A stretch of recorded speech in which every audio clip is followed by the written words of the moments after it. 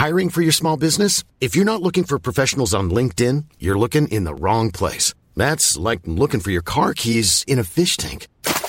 LinkedIn helps you hire professionals you can't find anywhere else, even those who aren't actively searching for a new job but might be open to the perfect role. In a given month, over 70% of LinkedIn users don't even visit other leading job sites. So start looking in the right place. With LinkedIn, you can hire professionals like a professional. Post your free job on linkedin.com/people today.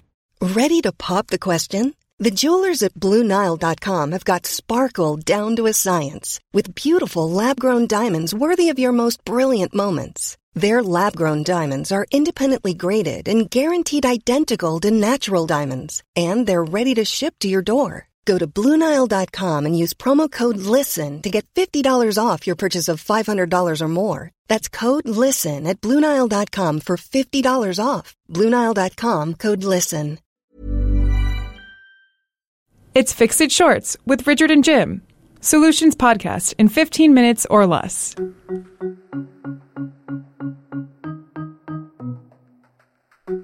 So at the time of recording this, Jim, just a few days to go before the European Union referendum in Britain, sometimes called Brexit, the question for voters in Britain whether to leave the European Union or stay, it could have major consequences on not only Britain, but also on the global economy. And we have a guest today who is a big advocate for Britain leaving the EU. He is Steve Hilton, who's the author of the book More Human. But most critical to today's discussion, he was a senior advisor to Britain's Prime Minister David Cameron, who's leading the campaign to stay in the European Union. And yet Steve is a really big advocate for leaving the EU and has a really, I find, fascinating perspective on this. So, Steve, make the case for Britain leaving the European Union. I think one thing that's really important, first of all, for American listeners to really understand is that the EU referendum debate in Britain is not a foreign policy question. It's a question of domestic policy in the UK. And I saw this at first hand when I was in government, because the truth is that over the years, the EU, as a centralized bureaucratic institution, if you like, a federal government for Europe, has taken more and more control over domestic policy in its member states. And so when I was in government, very early on, actually, something that really was striking was the number of times that we, and when I say we, I'm including the Prime Minister in this, would hear things on the media. We thought, the government is announcing something that we not only didn't know about, we didn't actually agree with it. I thought, hang on a second, how can that be? We're supposed to be the government. What's going on here? So I investigated, and it turned out that up to 70% of what the British government was doing at any one time came from the European Union. Now, these policies are initiated not by elected governments, but by unelected bureaucrats in the European Union. They're policies that nobody in Britain voted for, that the British government often objects to, but has no power to block, because the decisions on whether to go forward with them are taken in a committee of 28 countries where there's no veto, it's all a majority vote. And so you end up with a situation where Britain and the other member states have no control over core parts of daily life. So why should Americans care about this? Why is this bigger than just simply a vote by Britain regarding the European Union? I think that what's interesting about the debate and the fact that the Leave campaign is doing so well, I think it speaks to this frustration that people feel everywhere in America, in Europe and elsewhere, with the sense that for many, many decades now, and it's getting worse, we've been run by a technocratic elite of bankers and bureaucrats and accountants who have pushed forward an agenda irrespective of its impact on real people. And the agenda includes things like an uncritical view of globalization and technology, the prioritization of efficiency above all else. You're seeing that kind of effect here in the presidential campaign in the response to Donald Trump.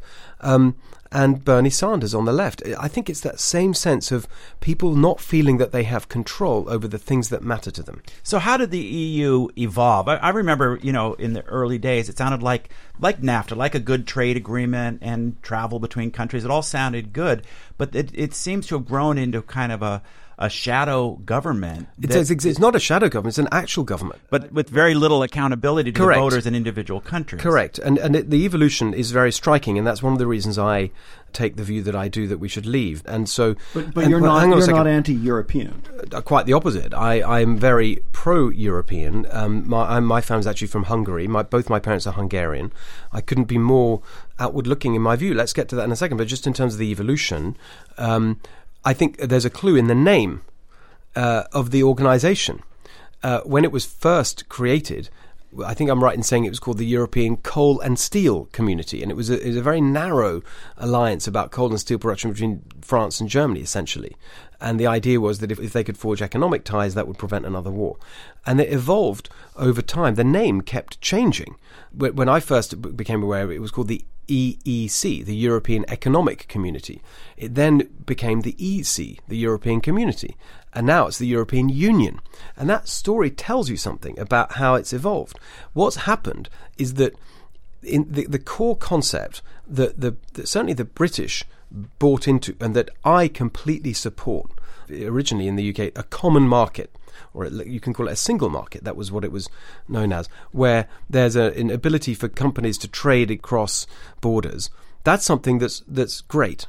But in the name of achieving a single market, the central bureaucracy of the European Union has grabbed more and more power in the name of what they describe as harmonization. They say, if you're going to have a single market, which includes the free movement of people from one country to another, then we have to have common rules for employment policy. Then we have to have the same rules for business regulation and environmental regulation. So Italy needs the same worker safety rules as exactly. Sweden. So this is the way to think about this. I now run a business in California, and one of the things that we benefit from there, and it's part of the culture of enterprise and great economic success there, are the employment policies. The employment policies of California are very different to those in other parts of the US.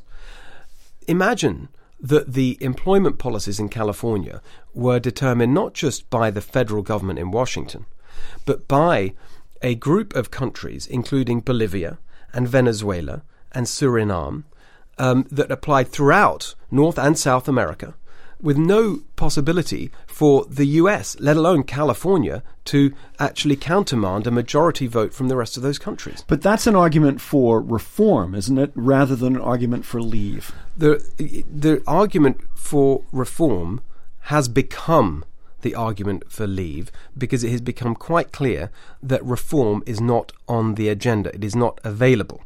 The original argument for reform, which many conservatives in the UK, including myself, supported, was that if we support the enlargement of the European Union from the core group of countries that founded it to include the Eastern European countries and so on, then it will be impossible for the imposition of bureaucratic centralized rules, because it just gets too complicated. There's a phrase that we use, the European should be wider, not deeper. In fact, it became wider and deeper. Every attempt at reform has failed. There is no interest in reform. It's just time to accept that the central driving engine of the EU, which is France and Germany, and the bureaucracy in Brussels, have a particular vision of a federal Europe. And they're not very accountable. And they don't want to see that diluted. The only serious choice is to leave.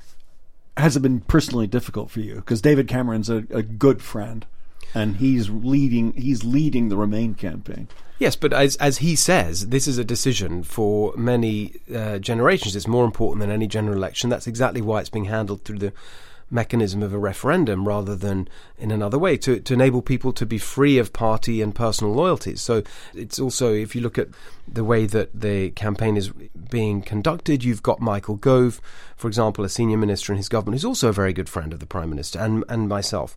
And I think that there's no reason that this should be something that affects long-standing friendships. I think it's important. The whole point is that people should be able to speak their minds on something that is so fundamental to the way the country is governed. What do you say to people who say that this is going to cause massive disruption in not only Britain's economy, but potentially the world economy?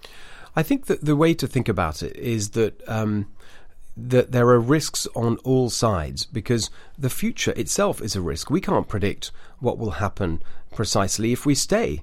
And especially when we take the long-term view and say, this is a decision for the next 40, 50 years. We don't know what the world will be like in 5 years or 10 or 15, let alone 40. So the real question is, what kind of governing arrangements make most sense for a fast-changing and unpredictable world? And my view is that preserving maximum control and flexibility and your ability to respond to unpredictable future events gives any country the best chance of prospering in this world that we live in. Thank you, Steve Hilton. Thanks very much. Thank you. So, Richard, are you convinced? No, I'm not. Actually, I still think that Britain should stay in the European Union. And the big argument that we didn't really get into with Steve is people have absolutely no idea what is going to happen if Britain leaves the European Union. Could be a disaster for the British economy. So I don't really have a dog in this fight. I'm not sure which side I'm on, although Steve's arguments I thought really swayed me. And one key one is there's risks to both. You know, the EU is moving in a direction towards more bureaucracy, more gumming up the works, a program that started to free up the flow of capital and ideas and products across Europe has become a big gummy bear of regulation and inefficiency. I agree with you. That is his strongest argument. I just think that there's so many risks involved, short and medium term leaving, that I'm a kind of a reluctant stay. And I would argue reform the system from within rather than just merely stomping off in a huff. But here's what's interesting about the system. The technocrats who run it have deliberately made the power of the voters extremely remote. I mean, individual voters in individual countries trying to influence the EU is like pushing a rope. They have almost no power. Who's the president of the EU? Who elected him? No idea. No one knows. They insulated themselves from the political process so effectively that no country can really lead a reform effort anymore. I think he's right about that. And I think, to me, as someone who's cautious about overarching governmental institutions, because once they're established, they tend to get stronger and become more permanent, I think that perhaps the only way to shake up the system and start reform is for a major country to say, forget it, we're out. Okay, well, that's Jim's fix-it argument, is leave it. And I'm in favor of staying, but reluctant. We certainly do agree there needs to be major reform of the European Union. This is How Do We Fix It Shorts. I'm Jim Meggs. And I'm Richard Davies. Thanks for joining us.